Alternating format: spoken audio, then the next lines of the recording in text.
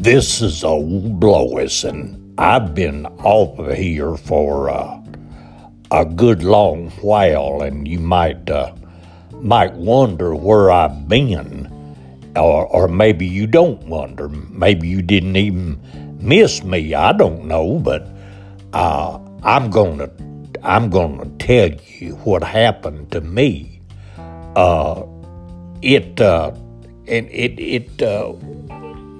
It was my own blame fault. I know better than to do what I done, but I done it anyway. I just wasn't thinking. But see, I got stepped on by a calf, and I don't know how many of you out there are familiar with calves or not, but see, they clumsy. They can't help that. And that calf didn't mean to step on me. He didn't go to do it. It was my own fault for getting in his way. But anyway, I'm going to tell you what happened.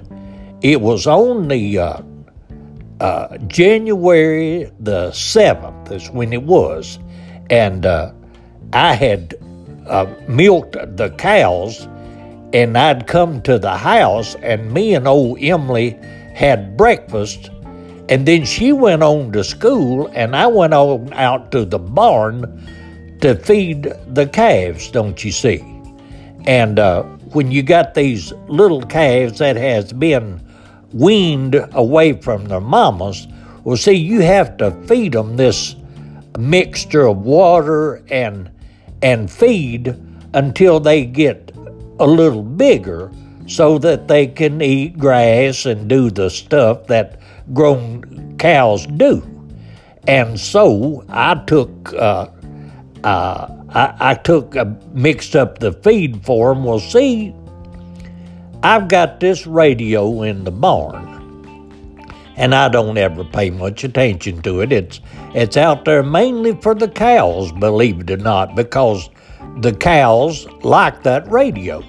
And some of them just listen at it, and it calms them down, and I keep it out there. Now, sometimes I'll listen to the news a little bit, but ordinary, I don't listen to the radio at all that way. But anyway, that particular day, I was mixing up the feed for the calves, and they started playing this song on the radio called "Don't Mess With My Toot Toot," is what the song was. And I never had heard tell of that before, and I didn't know what they was talking about. So I started listening to it to see what that song was about and what they meant by "don't mess with my toot toot." And when you're feeding a calf, you've got this bucket, and it's got this nipple on the bucket, and the calves suck this nipple. And what you do is you're supposed to hold that bucket out in front of you, and then when the calf comes up to drink, you gradually, slowly back away from him, because he'll step on your feet if you don't. Now, he don't mean to. He's just hungry, and he just acts like any kind of a wild animal that's trying to eat. So, I know, Dad, I've been feeding calves for a long time, and I never have been stepped on before. But I got to listen to that song, and I wasn't paying no attention to what I was doing. And directly, I got my foot in the way, and that calf stepped on my foot. And I don't know if you know it or not, but calves is heavy. I mean, they really are. And so that was hurting my foot, and I put my other foot up there to kind of brace myself so I could get out from under that calf. And when I done that, that calf stepped on my other foot. And I was in a mess then, and I throwed that bucket away. And that calf, of course, he went with the bucket because he wanted to get the rest of that food. So then, of course, I fell down because I was in bad shape. I'm telling you, he hurt both of my feet. And so I crawled over to the hay. I had some bales of hay stacked over against the wall. And so I crawled over there and sat down on that hay, and I couldn't move. I couldn't walk, and I commenced to hollering for help, but there wasn't nobody around, to hear me. And so I didn't know what I was going to do because I couldn't walk, I'm telling you. And so I had this old dog, old black dog. I've told you about him before.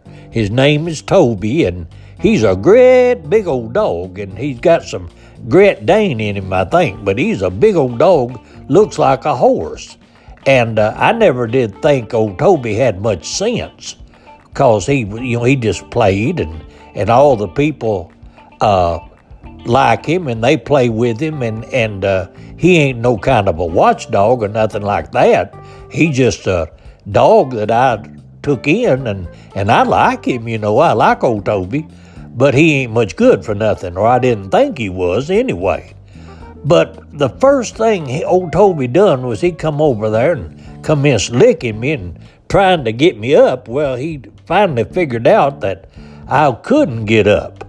And so he went on out of the barn, and I thought he was leaving me. I really did. But he went across the road over there, and that's where old Flossie Butts lives. And he went over there to Flossie Butts' house and commenced wagging his tail and jumping around like he always does. And old Flossie Butts thought that he just wanted to play. And so she was trying to pet him, and old Toby kept backing away from her, and she couldn't understand what he was trying to do. Then he'd come back, and she'd pet him again, and he'd back away from her, and she couldn't make no sense out of it. Well, directly old Toby come over there and grabbed her by her breeches leg and commenced pulling her. Well, she finally come to her that he might be wanting her to follow him. So she started walking, and sure enough, he got in front of her, and he walked across the road over there with her and took her straight to the barn. And that's when she found out that I was hurt, and I couldn't get up no way, no how. And so she went down there, got in her car and went down there, and old Roscoe White and Luther and old Ben was plowing down there, and she told them about it, and they come up to see about me, and they put me in the truck and carried me to the doctor. And the doctor x-rayed my feet and everything, and he said that my right foot was just bruised. But he said that I had broke a bone in that left foot, and he said that they would heal back, but what I was going to have to do was stay off of them until they got well. He said there wasn't really anything that he could do. He said he could give me some pain pills, keep it from hurting, but what I was going to have to do is just stay off of my feet until they got well. And I said, well, Dr. Purvis, I said, I don't know what I'm going to do, because I've got all these cows and they need taken care of, and they got to be milked twice a day, and I don't know how I can stay off of my feet that long. I said, what's going to happen to the cows? And he said, well, there wasn't anything that he could do about that. And he said he didn't know what to tell me. He said I was going to, if I wanted my feet to get well, I was just going to have to stay off of them, and that's all there was to it. Well, old Flossie Butts, she was standing there, and she said, well, Blois, you come on home, and said you've got to do what the doctor says, and you've got to stay off of your feet. And she said, we'll help you all we can. She said, there's lots of people in this community that looks out for people, and she said, you know, you looked out for people when they had troubles and said, we're going to look out for you until you get back on your feet. So they carried me back home and took me in the house, and the doctor had put this boot on the foot that had the broke bone. He'd put a boot on there, and he'd give me these crutches. So that he said, now you can't walk for a while, but he said, you when you get where you can, he said, you can get around on the crutches a little bit, but he said, you can't do no work. You can't get around them animals until you get back on your feet.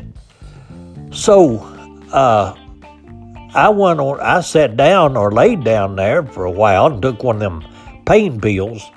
Well, about 4 o'clock that afternoon, old Roscoe and Luther come back, and they said, Blois, we've come down here to help you. Said, what can we do? And I said, well, them cows need milking, and they've got to be fed. And he said, well, you tell us just exactly how to do it, and said, we'll do it. Whatever you tell us to do, we'll do it, just like you want us to. So I scribed to him just how to feed them cows and how to put the milkers on them, and I finally had to get up. I didn't feel much like it, but I had to get on them crutches and go out to the barn to show them, because it's kind of hard to explain to people just how to do something if they ain't never done it before. But anyway, I sat down on the hay over there and told them what to do, and they done it just like I told them. And they said, we'll be back down here in the morning. Don't you worry about it. And so about that time, here come a whole bunch of the kids down there from the school.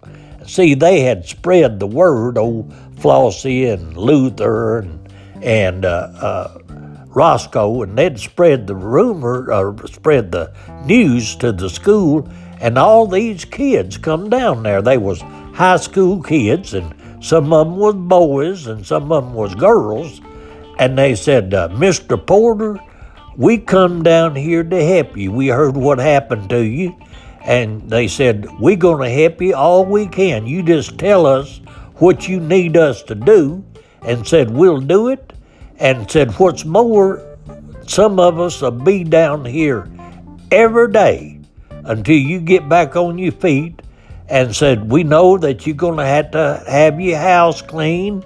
Said, we'll take care of that, and we'll take care of your animals. Whatever you tell us you need done, we'll just do it for you. So I'm going to stop here, but that really surprised me. I know we had some good kids in this community, but for kids to say that and to tell you that they're going to work for you free of charge for a month till you get back on your feet, just because they want to do something good, that kind of restores your faith in humanity.